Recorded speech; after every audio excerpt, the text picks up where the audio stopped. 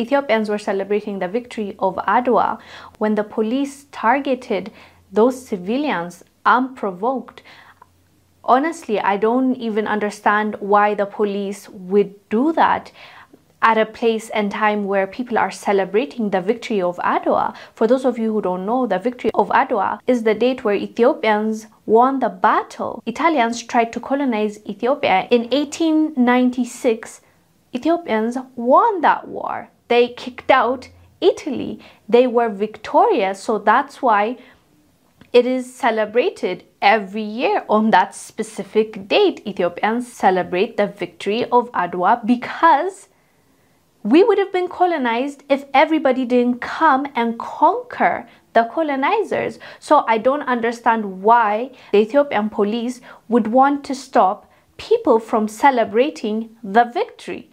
I don't understand, and a lot of people are sharing that confusion as to why this even happened. We always celebrate every year, and now the police are targeting civilians for no good reason.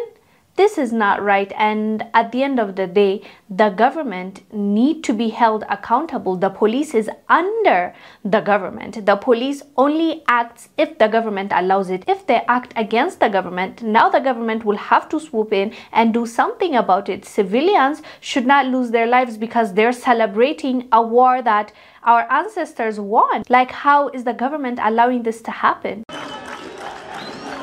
The Battle of Adwa is a moment of pride in Ethiopian history. Then Ethiopian forces defeated the Italian army trying to invade from the north in 1896. Waving flags and chanting patriotic slogans, Ethiopians gathered in Addis Ababa on Thursday to celebrate the 127th anniversary of the Battle of Adwa. President Sahle-Work Zewde and her entourage joined the masses, where many donned the national dress. The Ethiopian victory prevented Italy from expanding its empire into the Horn of Africa. 10 years earlier in Berlin, European powers had divided up the majority of the African continent amongst themselves. Ethiopia was the only African country not colonized by a European power as a result of the victory, leaving it as one of the few nations to remain free of the influence of Western colonization.